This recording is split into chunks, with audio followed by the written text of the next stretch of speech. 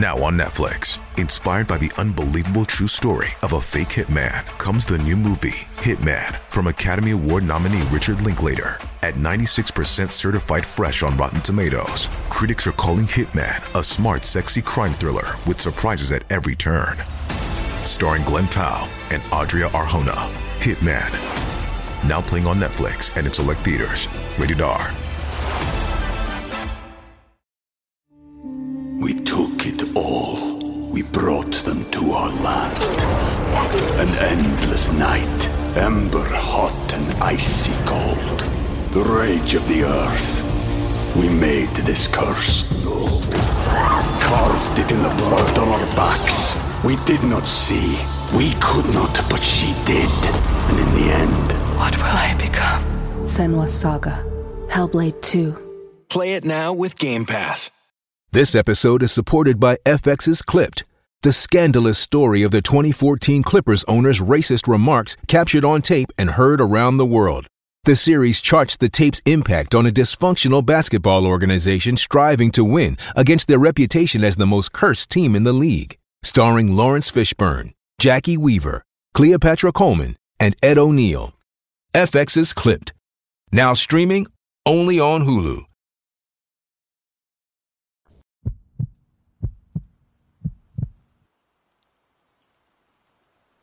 This autumn, a couple of work friends are going deer hunting. It's been the talk of the office for 2 months straight. It became the conversational watering hole, and everyone who didn't take part are left to dry out in the sun. Hell, even Vicky, the receptionist, is coming along. I think she's going mostly for the s'mores, but I'm not going. I have a difficult history with hunting, and not a lot of people know about it. I don't like to talk openly about it, since it happened so long ago, and I hate being the guy who keeps talking about his past. Trauma or not, I've had it buried in the back of my mind for years. But now that all this talk is circling around the office, it made me want to put to paper what actually happened. It was 2 months ahead of my 15th birthday. My dad was taking me hunting in a state park over in Logan County, West Virginia. I had little to no idea what was going on. I just knew I had to come along and try out new boots, a hat, a vest, the whole shebang. He took me to target practice for a couple of sessions, but we ended up spending most of our time discussing gun safety. I was very anti-gun back then, and I suppose I still am, but for different reasons. Still, I wanted to spend time with him.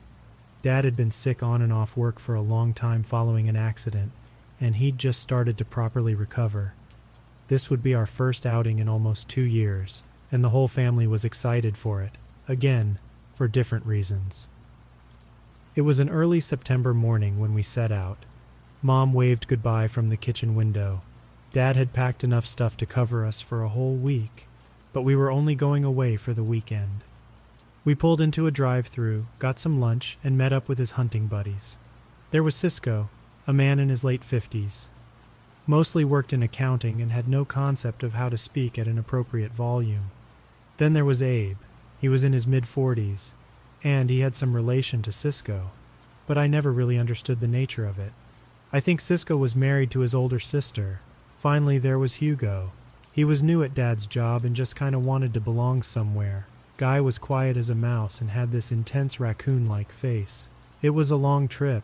I was on co-pilot duty, meaning I was to respond to any texts and provide snacks to the driver. And of course, in charge of keeping the music going. It was exactly what I wanted out of that trip. The hunting itself wasn't that important. It was nice to just see him happy again. This was his element, something he'd done with his dad and that he was now doing with me. We were the last to arrive. Cisco and Abe had packed enough for a small company of soldiers, while Hugo barely had anything at all. Dad parked, shut the music off, and from that point on it was all business. I wasn't that amped about it. We double-checked our equipment and set out due west. Cisco and Abe took point, with the rest of us following in a line. I zoned out for most of it, to be honest. I drowned myself in music and texting. Dad was busy talking to his hunting buddies, and Hugo wasn't much company anyway. We went deeper and deeper into the park. I didn't even realize until 3 hours in that I didn't have the slightest idea of where we were. We'd followed so many off paths that I could have ended up anywhere. It was somewhere around lunch when we decided to make camp. My feet were already sore from the new boots. Cisco gathered rocks for the campfire, while Dad and Abe started to plot out where to go next. It was decided that we were splitting up into teams of 2. I was going with my dad, Abe went with Hugo, and Cisco went on his own. He was by far the most experienced of us, and we all knew that there'd be nothing caught if he went with someone in a duo.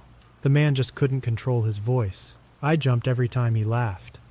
While we didn't do any actual hunting that afternoon, we spent some time just getting to know the area. I had no idea what to look for, but Dad kept pointing at things and telling me how close we were, and how these were telltale signs. I couldn't really follow, but I tried to be supportive. I hadn't seen him enthused about something in a long time. We ended up looking across a clearing somewhere around dinner time. Dad had this can of Vienna sausages that we shared. On the far side of the field was a thin stream running along the tall grass. "That's where we'll spot 'em in the morning," he said. "Guaranteed." We spent the rest of the day trekking along the edges of the field, trying to find a good spot. We ended up making a dig on the eastern side so we wouldn't get the morning sun in our eyes. We made a wind shelter from pine branches and moss, leaving space for both of us, shoulder to shoulder. Heading back to camp, we went through our checklist of gun safety protocols again, and again, and again. As we did, there was a loud bang, somewhere off in the distance. We both stopped. We knew the others had brought their guns along, but had they already found something? Improbable. Dad put a hand on my chest, signaling me to stop. "Could be others," he said. "Gotta stay on your toes." We all met up at base camp. Dad went around asking the others which one was the mysterious shooter, but no one fessed up. It could have been anyone, really. Abe and Hugo had split up to check different areas, and Cisco was off on his own. I figured it was Hugo that fired a shot accidentally and didn't want to make a scene. He kind of had the look of it. At night, they all shared some hunting stories, mostly Cisco. He went on and on about hunting alligators from a riverboat, how we wouldn't believe the size of those things, and how they were big enough to swallow a man's torso in a single bite. When that stopped impressing us, he went on to talk about sport fishing Atlantic yellowfin tuna. 1,400 pounds, he chuckled. 1,400 damn pounds. You could feel the weight of the thing just standing next to it. I turned in early that night. Dad got me my own tent, so I spent most of my time watching stuff on my cell phone. We had chargers and stuff, solar, but I hadn't bothered to unpack it. Once the batteries ran out, I just lay there on my back, waiting for sleep to come. It was a crappy and surface-level sleep at best. I'd accidentally set the tent up on some kind of root, leaving me with a bruise on my right shoulder. There was also the constant buzzing of some kind of wasp right next to my head. The thing didn't get through the tent, but by God, it really tried.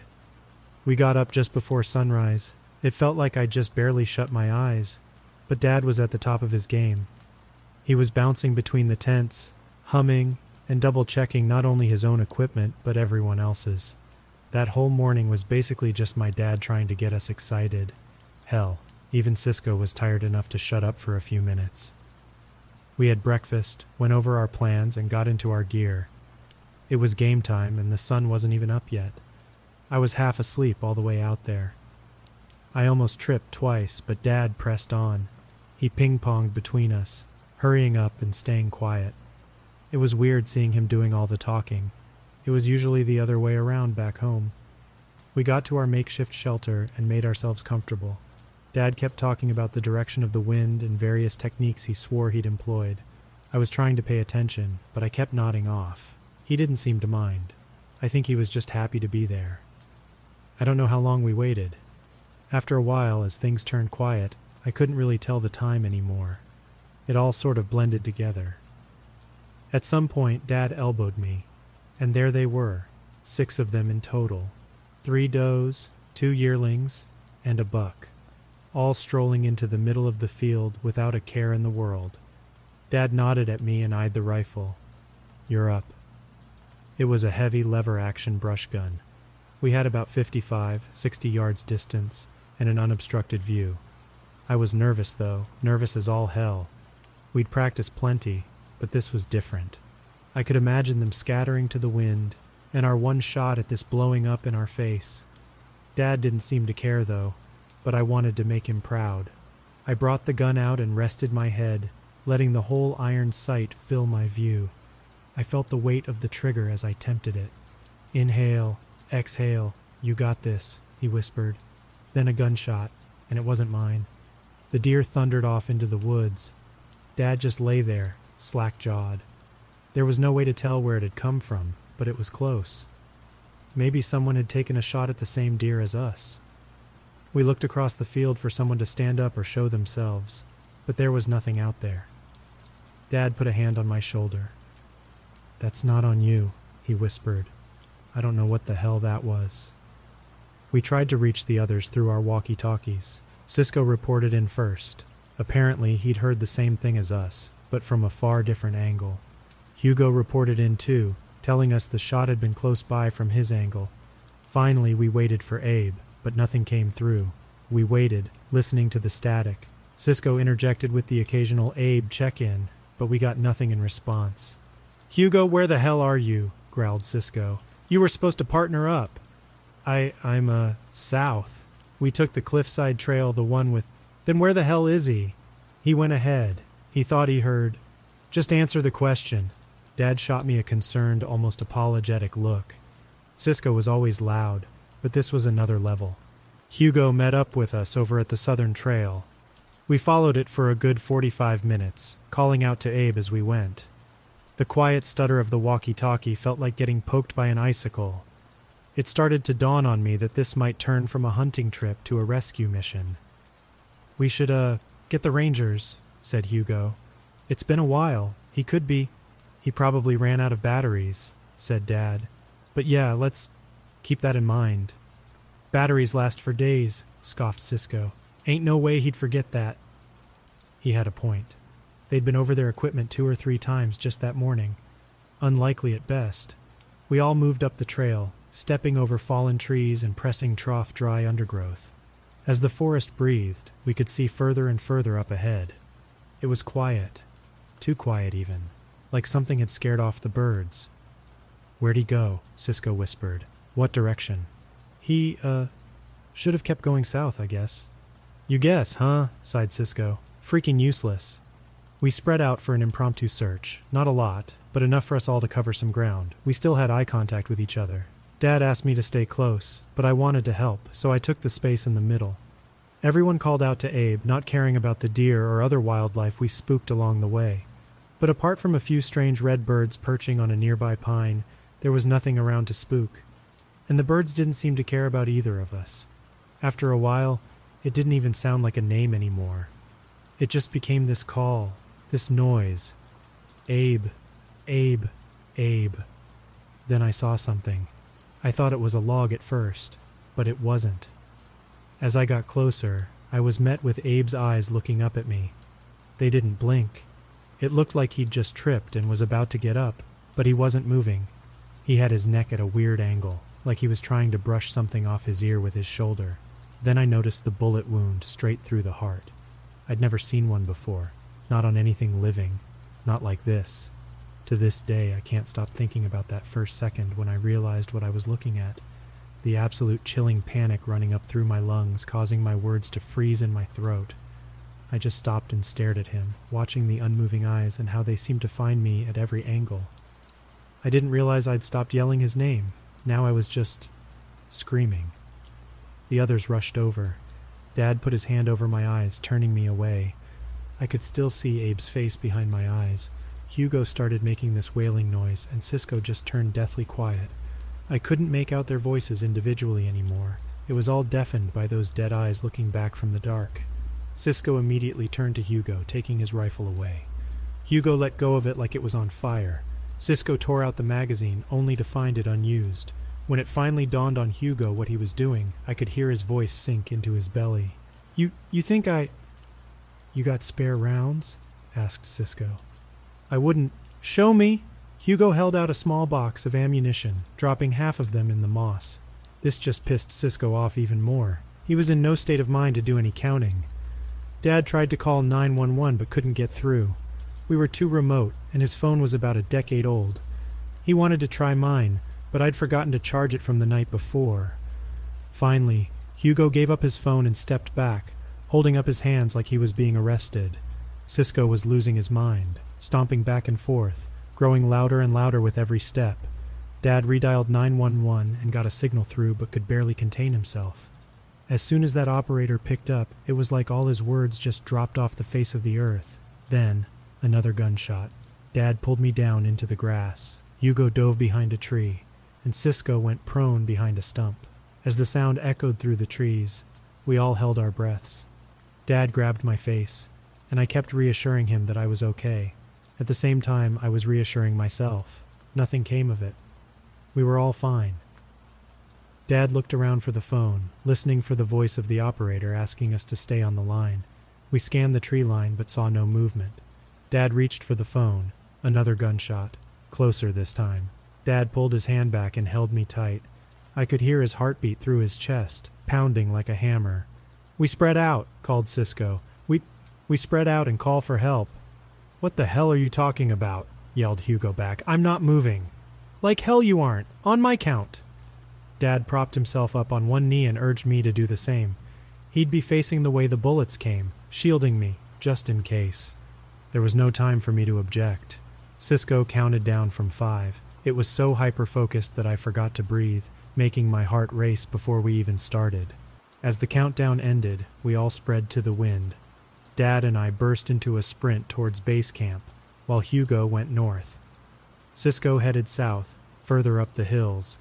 We kept our heads low, praying to God we wouldn't trip on anything. I have never, ever ran that fast in my entire life. Just thinking about it elevates my blood pressure. We just kept going and going and going, down a trail, past a landmark stone and beyond. I only had a vague idea of where we even were at that point, but I didn't stop to think. Somewhere in the distance, I kept hearing gunshots. Not a lot, but every so often, and with each one, my heart skipped a beat, making my body retract like a winding spring. As we stopped to catch our breaths, Dad got out the walkie-talkie. "You see him?" he wheezed. "Does anyone see him?" "No," cried Hugo back. I can't see anything." "Cisco, you see him?" Silence. "Cisco," Dad repeated. Again, silence. "Cisco?" We made our way back to camp. We figured we could use my solar charger to get my phone up and running and try to call for help again. It was still early in the day, but it was ridiculously easy to get lost even with clear weather. I had a general heading, but that was about it. We took it real slow, crouching between trees and between outright sprints. We kept our heads low, listened, and watched for birds taking flight. All the while, I couldn't help but to feel like something was up. If there was someone else moving out there, we would have heard them by then. Sound traveled far, especially in the open areas. When we finally made it back to base camp, I dove into my tent. I fumbled out the solar charger, plugged it in, and set it up outside. Dad moved it so it wouldn't be so easy to hit with a stray bullet. We hunkered down behind one of the tents. We didn't move a muscle. My body cramped from staying so still, but I didn't want to move despite the pain. My eyes watered from not blinking, and I could feel my tongue going dry with every ragged breath. "It's all about the waiting," Dad whispered, "just like hunting." It must have been close to lunchtime when my phone lit up with a mild yellow light. It had about 30% battery charge, but it looked like the weather was about to change. There were a few clouds on the horizon, and Dad had warned us about rain. Hell, half our camp was made to be waterproof, just in case. A bad enough cloud cover would mean we'd be wasting time waiting for nothing. While Dad phoned 911, I stuck to the walkie. I tried a few hellos, but I got nothing in response. The thought hit me that they might be in hiding.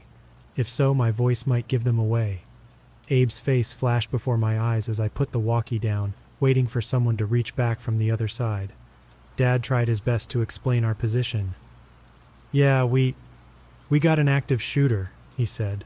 I don't know, maybe one, maybe two, just west of..." Dad put the rifle down and held the phone to his ear, trying his best to work out on a map exactly where we'd been at.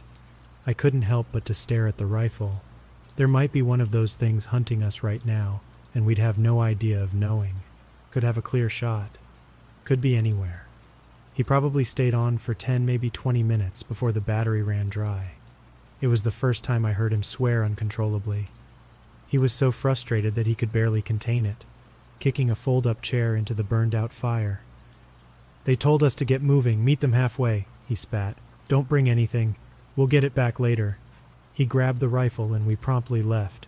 We got turned around a couple of times when the rain came. Things started to look the same, and we had no proper source of light. We kept trying to head in a straight line, but it became painfully apparent that we'd messed up somewhere around the half-hour mark.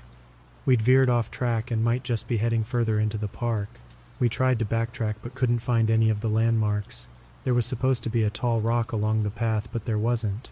We must have taken a wrong branching path. I hadn't really paid attention when we first got there, so I had to rely entirely on Dad to find his way forward.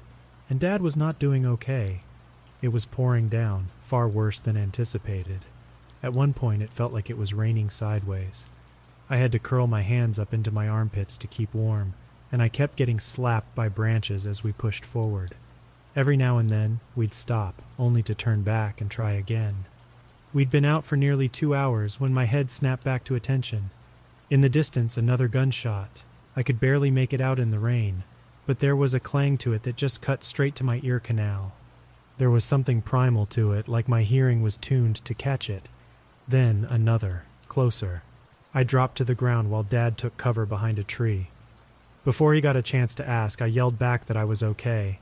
I had to repeat myself 3 times before I saw him visibly relax, his shoulders slumping against the tree. "Stay down," he yelled back. "I think I saw something." I tried to see what he was looking at, but he yelled at me to stay still the moment I moved.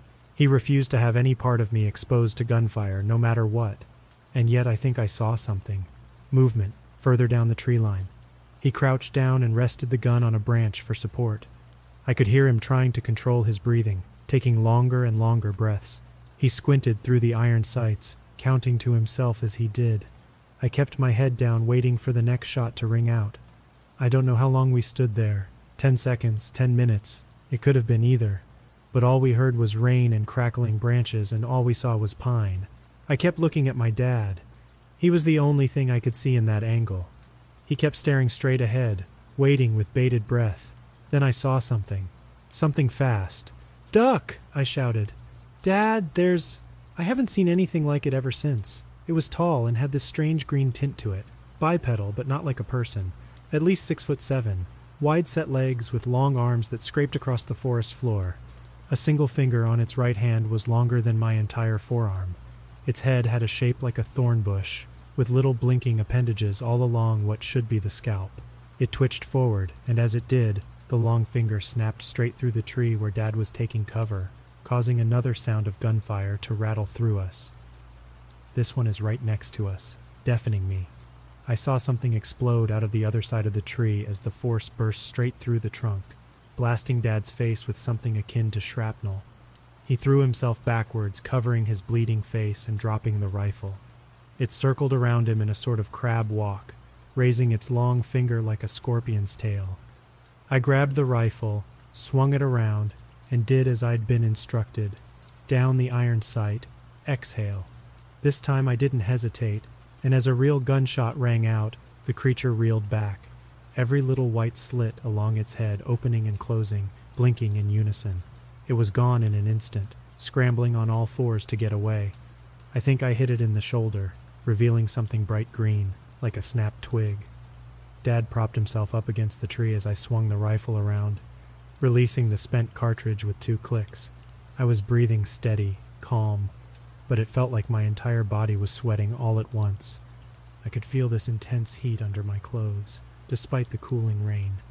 "Hold it steady," he said, finger on the trigger. He'd gotten something in his eye. He couldn't see anything. It was up to me. Then, far off into the woods, another gunshot, then another, and another, all around us, gunshots piercing the rain. But they weren't just gunshots. What should be these high-pitched explosions started to twist and ache, some turning long and low, similar to a stalling engine. Others reverbed like wail or a heartbreaking cry. One of them kept spitting out gunshots that sounded like small arms fire, a semi-automatic pistol, and far off in the distance was something with a high caliber, something deafening. "Look beyond the scope, down the line, watch between the trees." And I did. Despite the rain, the ache, and the panic, I held that rifle like it was my goddamn life. For hours there was nothing but rain and gunfire. I'd catch glimpses of something moving in the distance, sometimes straight ahead, sometimes from the flank. Sometimes I'd fire, hitting a branch or the side of a tree. Sometimes I'd hit something, causing a loud gun-like squeal to echo back at me. And one by one, our bullets started to run out as cartridge after cartridge started to pile up in the underbrush. Then, at some point, it stopped. I remember the rain clearing. The final cartridge lay hot in the grass. Dad put his hand on my arm. "That's enough," he said. "It's all right." As I put the rifle down, I felt a barrier collapsing. There was nothing between me and what was out there anymore. We were sitting ducks, waiting for come what may. I burst into tears as this intense, vulnerable feeling washed over me like it was already over, like I was just waiting for that final gunshot. Just one. That'd be all. But it never came. Instead, we saw the forest rangers. Maybe they hadn't been that far away to begin with. In the aftermath, we found that both Cisco and Hugo had made it out. Cisco had dropped his walkie as he ran, but had taken shelter in a fishing cabin. Hugo had kept moving in a wide half circle, making his way back to his camouflage shelter. But Abe, he didn't make it. They called it a hunting accident, but could never pinpoint it on a single individual. Dad was beyond himself, questioning each and every decision down to the line. He questioned the fact that none of the Rangers had heard the gunfire to begin with. There was no way they hadn't. I've since heard all kinds of stories coming from the same area. Seemingly random gunfire scaring off the deer seems to be a common theme. A lot has happened since those days. I still keep a gun for protection, and my dad lost most of his vision on his one eye. He's still around, but we don't really talk about it anymore. We've never gone back there. We've never heard of anyone else seeing them either. Honestly, I don't think I really want to know. And nowadays, we stick to fishing. We took it all. We brought them to our land. An endless night, ember hot and icy cold. The rage of the earth. We made this curse. Carved it in the blood on our backs. We did not see. We could not, but she did. And in the end... What will I become? Senua's Saga. Hellblade 2. Play it now with Game Pass.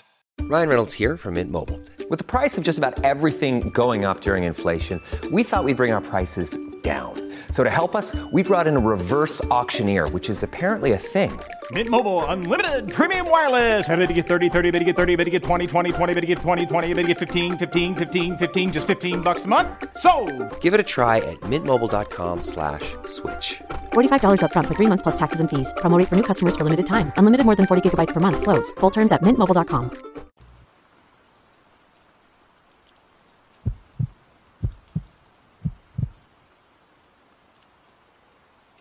If only Jolene hadn't made that fateful choice to wear the ridiculous mask, perhaps the course of events could have been drastically different.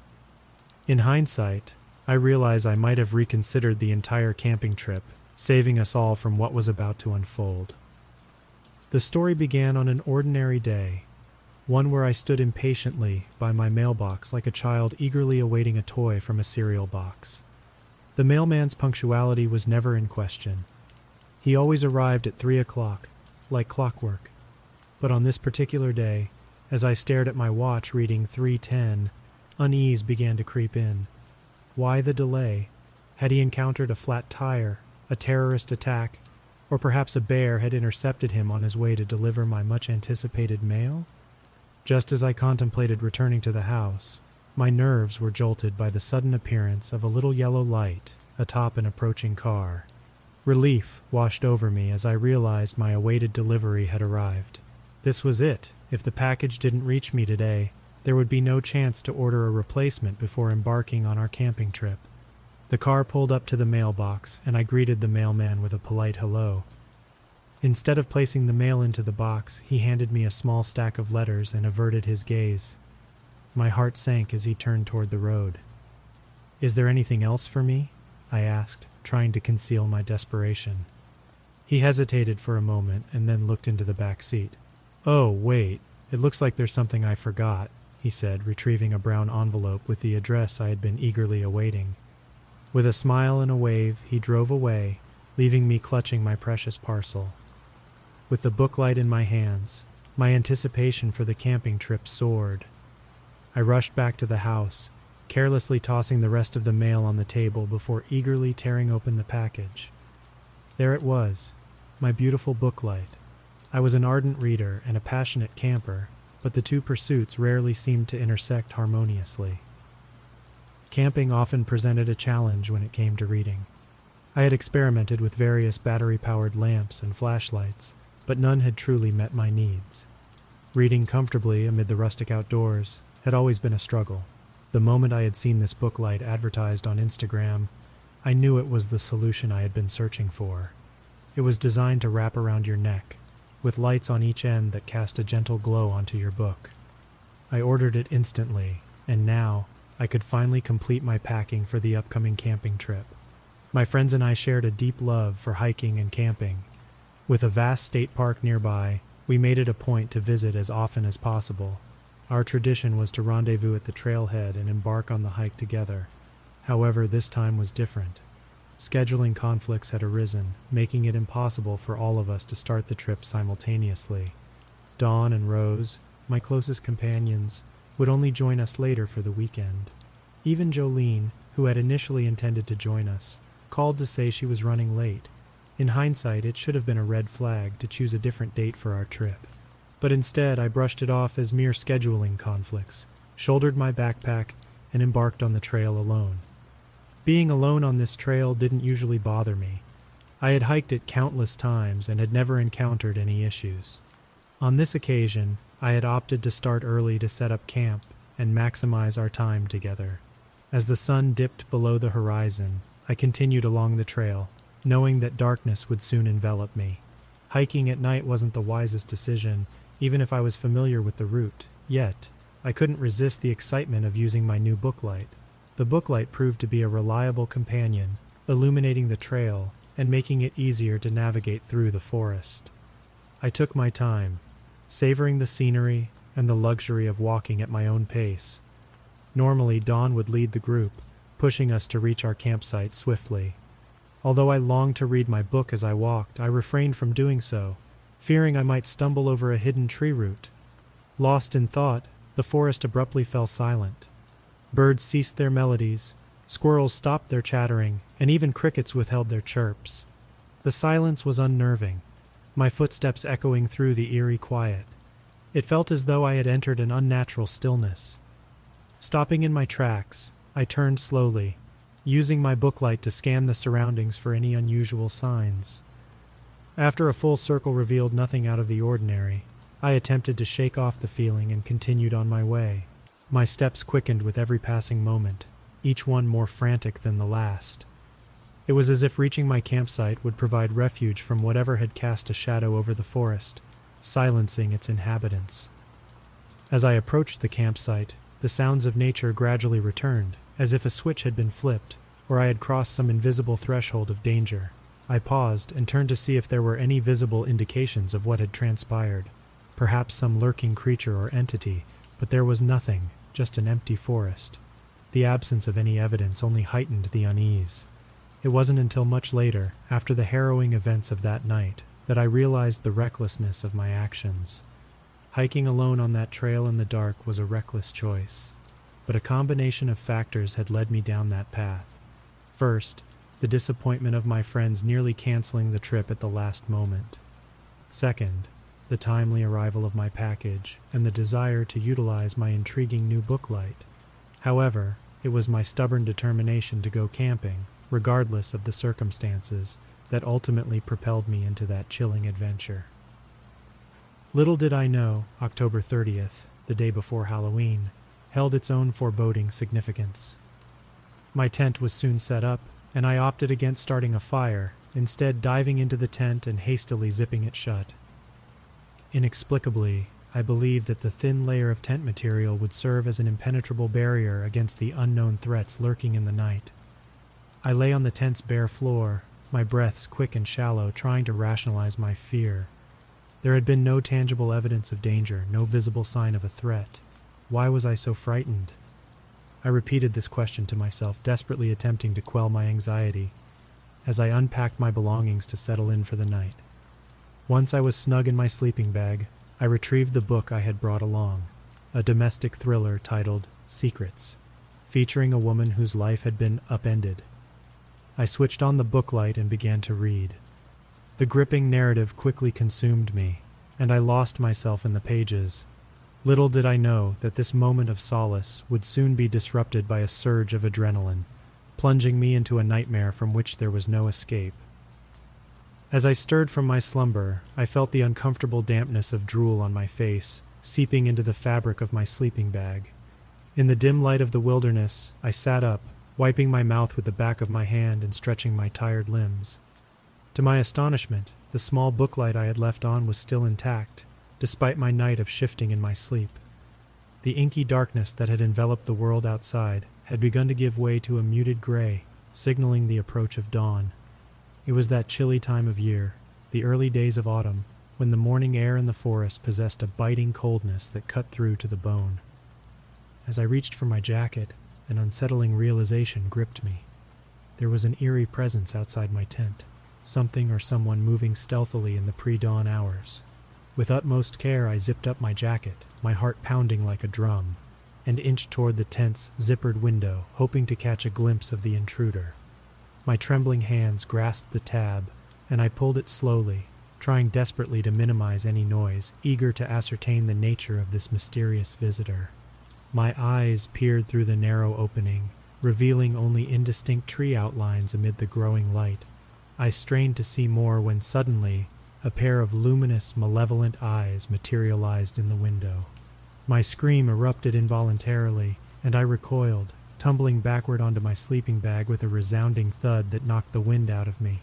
The shadowy figure outside shifted from the window to the main tent flap, and I lay there helpless as the zipper began to unzip itself. The grotesque face of the creature poked its way inside, unleashing a thunderous roar that sent shockwaves through my body. Regret coursed through me like a tidal wave. Why had I not waited for my friends? But then, if they had arrived earlier, they too would face this abominable monstrosity. Perhaps it was better that they were delayed. They would discover my horribly mangled and possibly devoured remains, but at least they might have a chance to escape. Amid these harrowing thoughts, something peculiar caught my eye. The creature was wearing a glistening bracelet, and upon closer inspection, it seemed to have meticulously manicured nails. In fact, it sported a casual t-shirt and sweatpants. Without thinking, I reached up and grabbed the creature's face, tearing it off with all the strength I could muster. To my astonishment, the beast let out a rather unexpected exclamation of pain. Ouch! As the fur-covered visage came loose. In the blink of an eye, I found myself holding the creature's face in my trembling hand, and there beside me stood Jolene, her ears still smarting from the ordeal. "You think you could yank my ears off next time?" she quipped, a mischievous glint in her eyes. "Sure, after I'm done having a heart attack, you jerk," I retorted, my heart still pounding in my chest. She couldn't help but smile, her fingers tenderly massaging her ears as if to soothe the lingering discomfort. "Happy Halloween," she cheerfully declared. "Screw you," I exclaimed, hurling the grotesque mask at her before storming out of the tent, my anger boiling over. "Wait, you're not really mad, are you?" I heard her voice trail behind me as I stomped down the dimly lit trail, my frustration guiding my steps. I didn't bother to turn, to answer, or even to slow down. My mind was consumed by a whirlwind of emotions, leaving me in a state of blind determination. "Where are you going?" she called out, her voice filled with genuine concern. The question echoed in my mind, but I couldn't seem to find a clear answer. Where was I going? I had become an aimless wanderer, stomping down the trail with no destination in mind. The first rays of dawn began to pierce through the dense canopy of trees, casting a gentle golden glow upon the world. Without conscious thought, I gradually slowed to a stop, standing there in awe of the simple, elegant beauty of the sunrise. As I marveled at the horizon, a presence beside me stirred, both heard and felt. I turned my gaze to find Jolene standing there, sharing in the breathtaking sight of the rising sun. "Beautiful, isn't it?" she remarked softly. I turned to her, the anger from before slowly dissipating, replaced by a genuine smile. "I should throw you off this cliff," I jokingly threatened. She took a cautious step back, uncertainty flickering in her eyes. "Sucks being afraid, doesn't it?" I mused, attempting to bridge the gap between us. "Yeah," she admitted, staying at a safe distance. "I guess it does." "You know what you should do with that mask?" I suggested with a mischievous glint in my eyes. "I'm sure you have a few creative suggestions," she replied cautiously. I turned to her, a wicked grin forming on my face. "You should scare the hell out of Dawn and Rose." Her expression slowly transformed from fear to confusion, and then to a mischievous grin of her own. The darkness of the night began to fade, replaced by a newfound camaraderie forged in the crucible of fear and laughter on this haunting Halloween night. The sun had begun its descent, casting long shadows as the late afternoon unfolded on the campsite. The atmosphere was filled with a palpable tension as Dawn and Rose finally made their way up the hill, panting and gasping for breath. I had taken the initiative to start a campfire and prepare some lunch, the aroma of which wafted through the air. A pot of coffee bubbled away merrily on the flames. With a raised eyebrow, I greeted them. "Well, you two sure took your time." I nonchalantly poked the campfire and added a fresh log. Dawn, her annoyance evident, retorted, "You're lucky we came at all. I was going to call and cancel." "Like Jolene did?" I responded, doing my best to feign disappointment. "Are you kidding me?" Rose exclaimed, dropping her backpack with a thud. "After we busted our butts to get up here?" "Afraid so," I said, maintaining my facade. Dawn, evidently outraged, swiftly retrieved her cell phone. "You wait until I talk to her." My heart raced. Dawn's call could potentially derail the entire prank. My mind raced to come up with a solution. "Don't bother," I interjected. "I already tried calling her this morning. It went straight to voicemail." "Humph," Dawn muttered, putting her phone away. "She's probably snuggled up in bed, sleeping." "Well, at least you two made it," I said, gesturing towards the logs arranged around the fire. "Take a load off." They exchanged skeptical glances, but eventually yielded, sitting down. I guessed that exhaustion had temporarily lowered their standards for seating arrangements. We engaged in small talk for a while, primarily focusing on our mutual disappointment with Jolene's absence. Afterwards, I helped them set up their tents, and just as we finished, a distant roar and a piercing scream shattered the tranquil forest ambiance. "What was that?" Dawn questioned, her head darting around as she tried to pinpoint the source. "I don't know," I said, putting on an Oscar-level performance of looking frightened while trying not to smile. Jolene had outdone herself. She said she would look for roaring sounds on her phone, but that was so loud. I didn't know her phone could get that loud. Light was just beginning to fade, making it even harder to see if there was anything coming out of the trees towards us. Rose was having a full panic attack. "What do we do? What do we do?" she said. "Let's just go in our tents and hope whatever it is doesn't care about finding us," I said. "We should leave," Rose said, her eyes darting all around, searching for danger. "I think so too," Dawn said. "If there's something out there, it could come after us." I tried to do a quick pivot to save the prank. "Where would we go?" I said. "Our cars are miles away. If that thing was after us, it would stalk us on the trail too, and we wouldn't have our tents made up to hide in." They looked at me with what looked like suspicion that turned into resignation. "I guess you're right," Dawn said. "We should just go in our tents and hope that thing goes away." "Are you kidding me?" Rose said. "Why not just wrap ourselves in our sleeping bags and serve ourselves up as burritos for that thing?" "Don't you think you're overreacting?" I said. "We don't even know what that was. Maybe it was some animal calling for a mate." And the scream. Could be someone saw it and was scared. Dawn watched our back-and-forth conversation. "Let's just go to our tents," she said. "No," Rose said. "I want to leave right now." "There's the trail," I said, pointing. "No one's stopping you." She looked from the trail to Dawn to me. I turned and went into my tent. A few minutes later, I heard another tent flap rustle, followed by a third. A smile crept across my face. This was going to be fun. I was so excited I barely read any of my book. Within an hour, I heard something outside the tent, rustling through the campsite and knocking things over. "Here we go," I whispered. It was all I could do to stay in my tent when I heard Rose scream. There was no way I could watch Jolene chasing them around with that ridiculous mask on and not howl with laughter. I wanted to give the prank time for them to be scared before revealing our devious plan. Fits of laughter fought to escape me, but I held them in as I heard Dawn's screams join the fray. From the sound, they were all running around destroying the campsite, between the growls, running, knocking into things, and screams of terror. The whole cacophony of it was nearly impossible to sit through. Every inch of me was aching to jump out and say, "Happy Halloween, we got you." After a few minutes, the noise died down. Everyone must have gotten tired. I was still waiting for the aha moment when I heard Dawn or Rose curse at Jolene. The mask wasn't that convincing once you calmed down and got a close look at it, any minute now. I leaned close to the wall of my tent, but all movement had stopped. It was like everyone had just laid down and took a nap. I couldn't take it any longer. I ripped open my tent and jumped out, yelling, "Surprise! Happy hello!" The rest of the word died on my tongue. The campsite wasn't in disarray. It was destroyed. Both Dawn and Rose's tents were flattened. As I stepped closer, I saw rips and gouges in their tents as well. As I looked around the campsite at the carnage, my first thought was, wow, Jolene really overdid it. But that thought didn't hold for long. The more I moved through the camp, the more I saw claw marks and huge footprints, something that Jolene couldn't do. All doubts ended when I came across Dawn. She lay in a pool of blood, and at first I thought it was a trick, that they had turned Jolene back against me, and now I was being pranked. However, that thought died a quick death when I saw Dawn's severed arm lying a few feet from her. Her eyes were wide open in shock. She looked at me with a blank stare of accusation and tried to whisper something, but I couldn't hear it. I leaned closer and she whispered again, her final words haunting me. This couldn't be Jolene. It wasn't a trick or a prank. Something real had just invaded our camp and destroyed my friend. Fear gripped me as I looked around to see if this creature was lying in wait to get me too.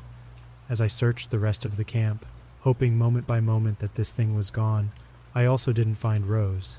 Eventually, I found a large pool of crimson not far from her tent, but nobody was around. The trail of crimson led from the pool off toward the woods, and I had no desire to follow it. The next thought that came to my panicked mind was, if this wasn't Jolene, then where was she? She purposely didn't tell me where she was hiding, so I wouldn't unintentionally give away her position by glancing at a certain spot. It was a smart plan until she went missing, and I have no idea what's going on. My next thought was calling for help, but when I got out my phone, I found it was also dead. Even though I didn't want to, I went over to Dawn's now dead body and searched for her cell phone, but I found it in pieces. There would be no call for help. Despondency smothered me and pulled me to the ground. I sat in the middle of the campsite beside a pool of crimson that used to be one of my friends, only a handful of feet away from the broken body that used to be another one of my friends, having no idea where my third friend was. I'd never been in such a desperate place in my life, not only physically, but mentally, and I hoped I would never be in such a place again. I had no idea what to do or where to go. The realization began to set in that I had lost 3 of my closest friends in the space of a day. Tears flowed down my cheeks as I sat there in the growing darkness with only the embers of the dying fire to keep me company. Should I sit here and hope that help would stumble by in the form of another hiker, or even better, a park ranger? It was late October, and the trails weren't very well traveled once the weather turned cold. As I sat there, a gust of wind blew through, tearing at the few remaining leaves clinging to their branches. They began to fall as if the forest was crying with me, or for me. I wish I knew what the forest knew about this thing that had destroyed my friends and my life, about how I would get out of here alive, and most of all, about what had happened to Jolene. As much as I wanted to just sit there and mourn forever, I knew I couldn't. I knew I had to get up and go figure this out. How would I get out of here? How would I survive? Maybe my tent held the key. By some miracle, my tent was undamaged. I started digging through my backpack. There are always things in everyone's backpack that they have for emergencies that never happen. Usually it's a snakebite kit, a length of rope, or band-aids that seldom, if ever, get used. But as I was digging, I came across some things that might be useful. There was a can of pepper spray and a small pocket knife. At this point, I was happy to have anything I could use as a weapon. They went in my pocket along with the rope. So now it was decision time. Do I pack up my stuff right now and leave, hiking down the trail in the dark, having no idea if this thing is still on the hunt? Or do I lay down and get some rest? Wait for morning and hope it doesn't know I'm here. Neither one was a great option. There was no way I could even consider burying Dawn. I didn't have a shovel, and I would need all my energy to hike back out of here if I hoped to survive. Thankfully, the decision was made for me. As I lay there, mind whirling from everything that had happened, I fell asleep. I woke hours later to a bright morning sun peeking through my open tent window. I yawned and stretched, thinking about what a beautiful morning it could be, when suddenly I remembered everything that had happened. That's when I heard the growling. It was just loud enough to get my attention. Fear gripped me as I tried to figure out what to do. My brain went into full useless mode as "run out of the tent screaming" rose to the top of possible options. The growling didn't seem to get any closer as I lay there awaiting my fate. Encouraged by the fact that I hadn't become the monster's breakfast yet, I got up to my knees and quietly looked out the window. What I saw disgusted and enraged me. There were 2 mountain lions having their breakfast. Normally, I wouldn't care about such a thing more than staying as far away as possible. But today, their breakfast was my friend. I did exactly what was at the top of my brain's list. I ran out of the tent screaming. At first, I ran straight at them, hoping it would scare them off. They both just stopped and stared at me as if I were some rude interloper interrupting them having morning tea. The next thing they did was turn and take a few steps toward me. As I stared at their red-soaked faces, I realized I had done the worst thing possible. I lowered my hands and started backing away, trying to look as non-threatening as possible. This seemed to encourage them to increase their pursuit.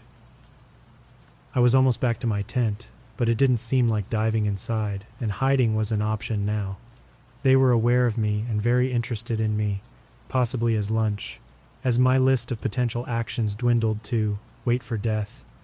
My hand brushed against my leg, and I felt something in my pocket. It was the pepper spray. I pulled it out, having no idea if it even worked on cats, and aimed it at them. They didn't slow in the slightest. It looked like a stream of water sprayed out of the can, and landed on the first cat's face. Its reaction was immediate. It let out a massive yowl and began clawing at its face. The second paused in confusion, watching its companion devolve into convulsions of pain. When it looked back at me, I had already sprayed its face, causing the same reaction. For a long moment, I was treated to the insanely comical sight of these 2 predators twirling in circles, trying to claw their own faces off. And then the impossible happened. They both decided breakfast wasn't worth the cost of admission and ran off. I looked down at this small, innocuous-looking spray can that had just saved my life. It was tempting to give it a kiss in celebration, but I didn't want to take any chance of getting any spray on me. Writhing in pain wasn't high on my list of things to do today. Having just escaped death, I decided on my plan of action. My backpack was packed in under a half hour, and I was on the trail, having said my goodbyes to Dawn and what was left of Rose. A sharp pang of guilt stabbed me as I left the campsite. Dawn's last whispered words haunted me. Shouldn't have come. She was right, of course. If any of us had known what was about to happen, there was no way we should have been here. But that's the whole point of life, I guess. None of us know what's going to happen at any minute. As if I wasn't depressed enough as it was, that thought sent me into near panic as my eyes darted all around, searching for danger. Now it wasn't only the monster, but the mountain lions and any other creature whose home I had invaded. Right then, I knew I would never visit this place again. Even the woodland creatures were quiet out of respect for my fallen friends. Wait, how would they know? As if in answer, the monster stepped out onto the trail and stared down at me. It was massive. I'd never seen anything that tall. Not only was it tall, but its shoulders were a good 5 feet wide. It was covered in dark fur that had splotches of wet, dark stains down the front of it. My mind told me that was all that was left of Rose. It unleashed a deafening roar that made a small river flow down my pant leg. My mind was like a little dog chasing its tail trying to figure out what to do.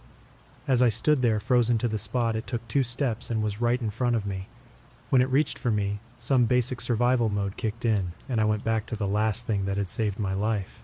I whipped out the pepper spray and emptied the can in the monster's face.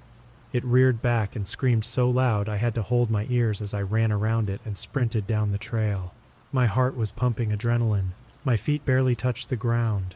I had never run so fast in my entire life. The trees were a blur as I wound back and forth along the trail. All I could think was, just get away. Just get away.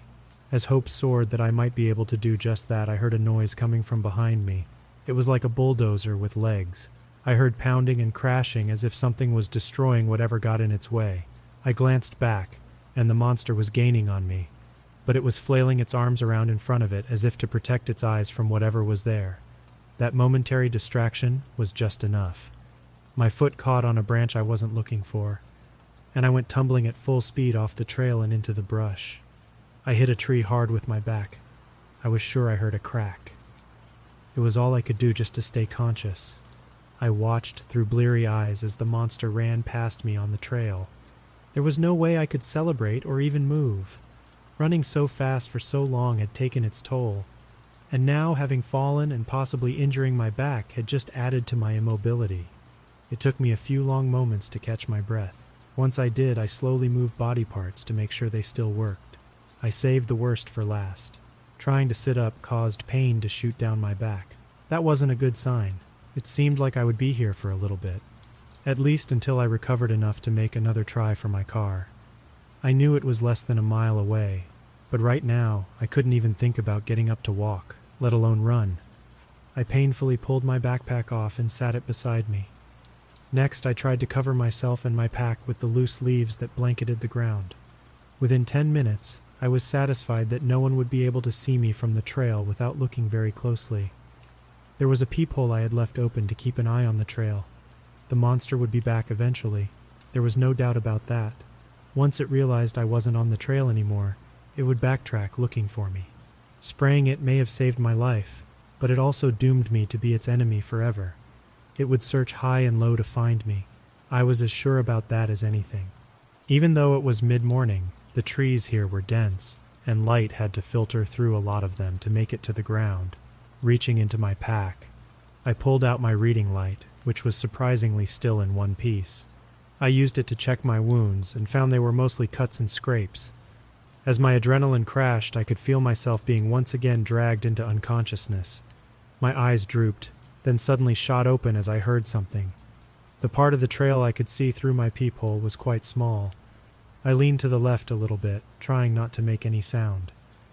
That's when I heard the sniffing and saw the monster coming slowly back up the trail. It was on all fours, smelling the ground. One eye looked like it was swollen shut, and the other was bloodshot. It got to the point in the trail where I had fallen and stopped, then turned and looked right at me. My body turned to liquid nitrogen. The monster stalked straight towards me as if it could see me plain as day. I glanced down and realized to my horror that my reading light was still on. I panicked. If I turned it off, the monster would know I was there. If I left it on, it was a beacon leading it right to me. I gently pulled it from around my neck, trying to move it as little as possible. Once I had it off of me, I set it on top of my backpack so it was at the same level as it had been around my neck. As I slid away from the pack, I reached into my pocket and pulled out the knife, then opened it. The monster was so close I could smell the stench of death coming from its mouth. It got right up to the light and brushed the leaves away to see what this thing was. There was only one shot for me to survive. I swung the knife with all the strength I had left, getting it in the eye that wasn't swollen. It reared back and screamed in pain. I didn't wait around to see what was going to happen. Every ounce of energy I had went to running away from this monster. My back screamed at me, but I ignored it. The creature screamed again, this time in rage rather than pain. It tore off after me but couldn't see, so it ended up slamming into a tree 3 feet behind me. My legs kept pumping, driven by sheer terror. As I glanced back, I saw the monster listening to me run away. It followed my sounds and ran after me again.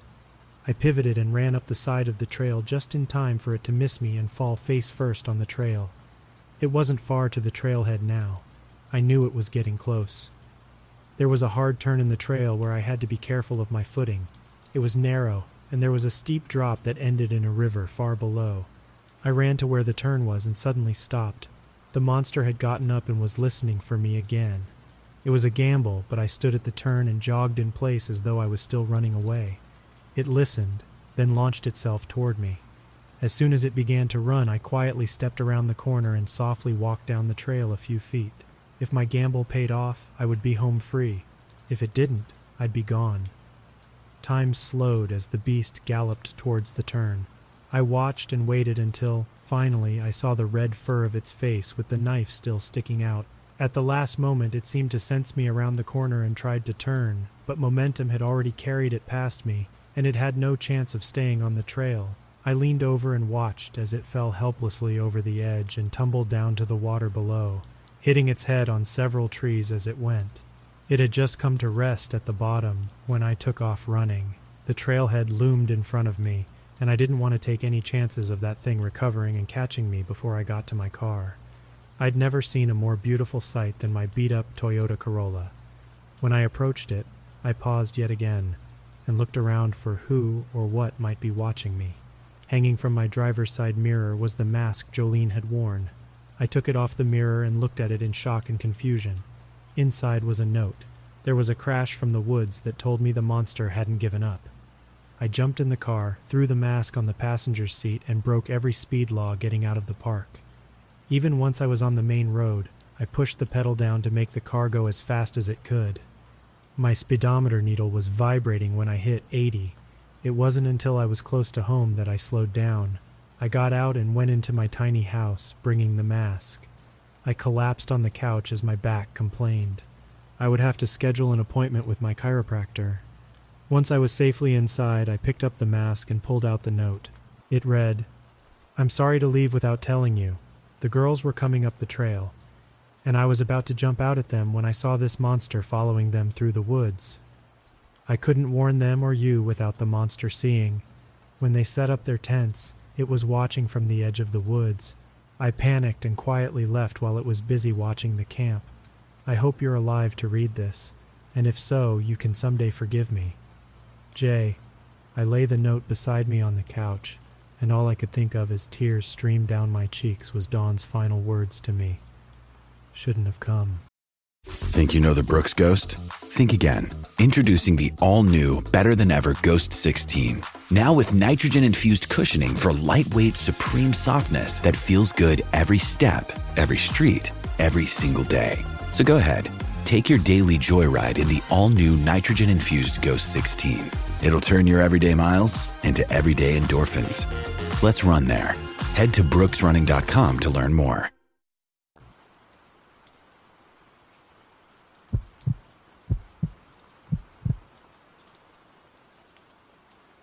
It was a chilly fall weekend when my friend first proposed the idea of camping.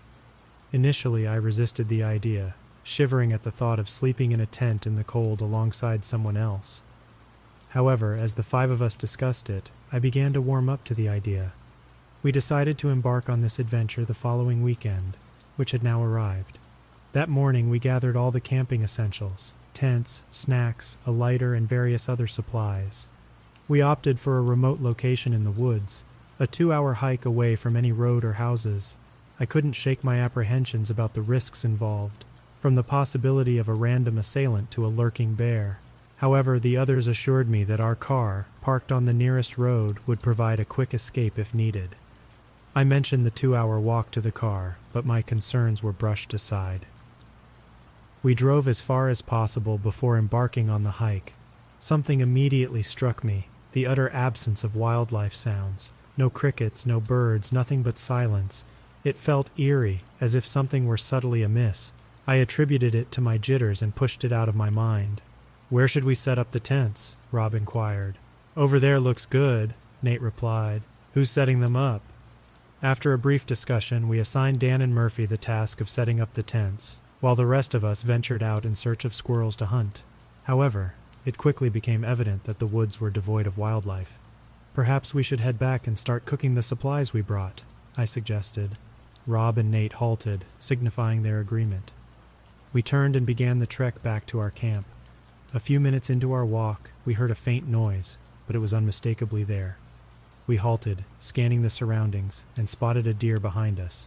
Yet, this was no ordinary deer. Its antlers protruded from its mouth, and it possessed 5 legs. It was a deformed creature, something I'd only heard of but never seen. We chose not to harm it, fearing potential diseases. I couldn't help but wonder how long that deformed deer had trailed us, stealthily enough to avoid detection. We finally reached the camp an hour later and decided to dine on the canned chili we had brought with us, cooked over the campfire. The 5 of us squeezed into 2 tents, Nate and I in one, and Rob, Murphy, and Dan in the other. We stayed up for a few more hours, singing songs and enjoying some drinks before retiring for the night. I fell asleep about an hour after lying down.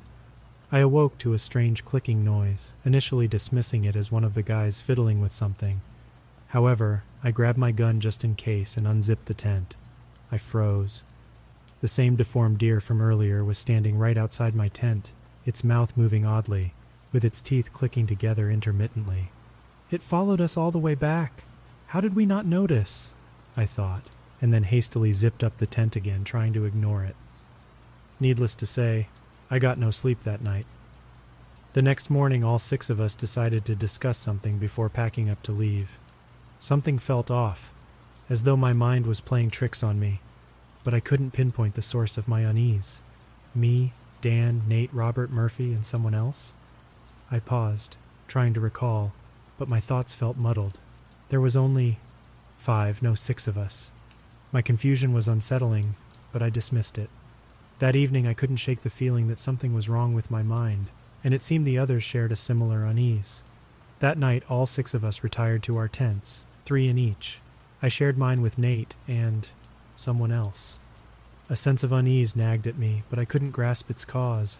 In the middle of the night I was jolted awake by the same clicking sound as before, only this time it was coming from inside the tent. Fear immobilized me. Had the deer somehow infiltrated the tent? I felt Nate shift beside me. "What?" he began to say, but abruptly fell silent. "What the hell?" he muttered, louder this time. I sensed movement on my left side, even though Nate was on my right. Nate cried out before something, or someone, leaped over me and onto him. I awoke the next morning, gasping for breath. Had it all been a dream, I wondered? The 5 of us packed up to leave, but something still felt wrong. No, someone felt wrong. Nate seemed off. He spoke and acted the same, but there was something about his appearance. Have you ever heard of the uncanny valley? It was like that. Something was definitely off, but I couldn't put my finger on it. I chose to ignore it. And with that, the 5 of us walked back to the car, got in, and drove away. Yet, I couldn't shake the nagging feeling that I had made a terrible mistake, that something unholy might have been unleashed upon our town.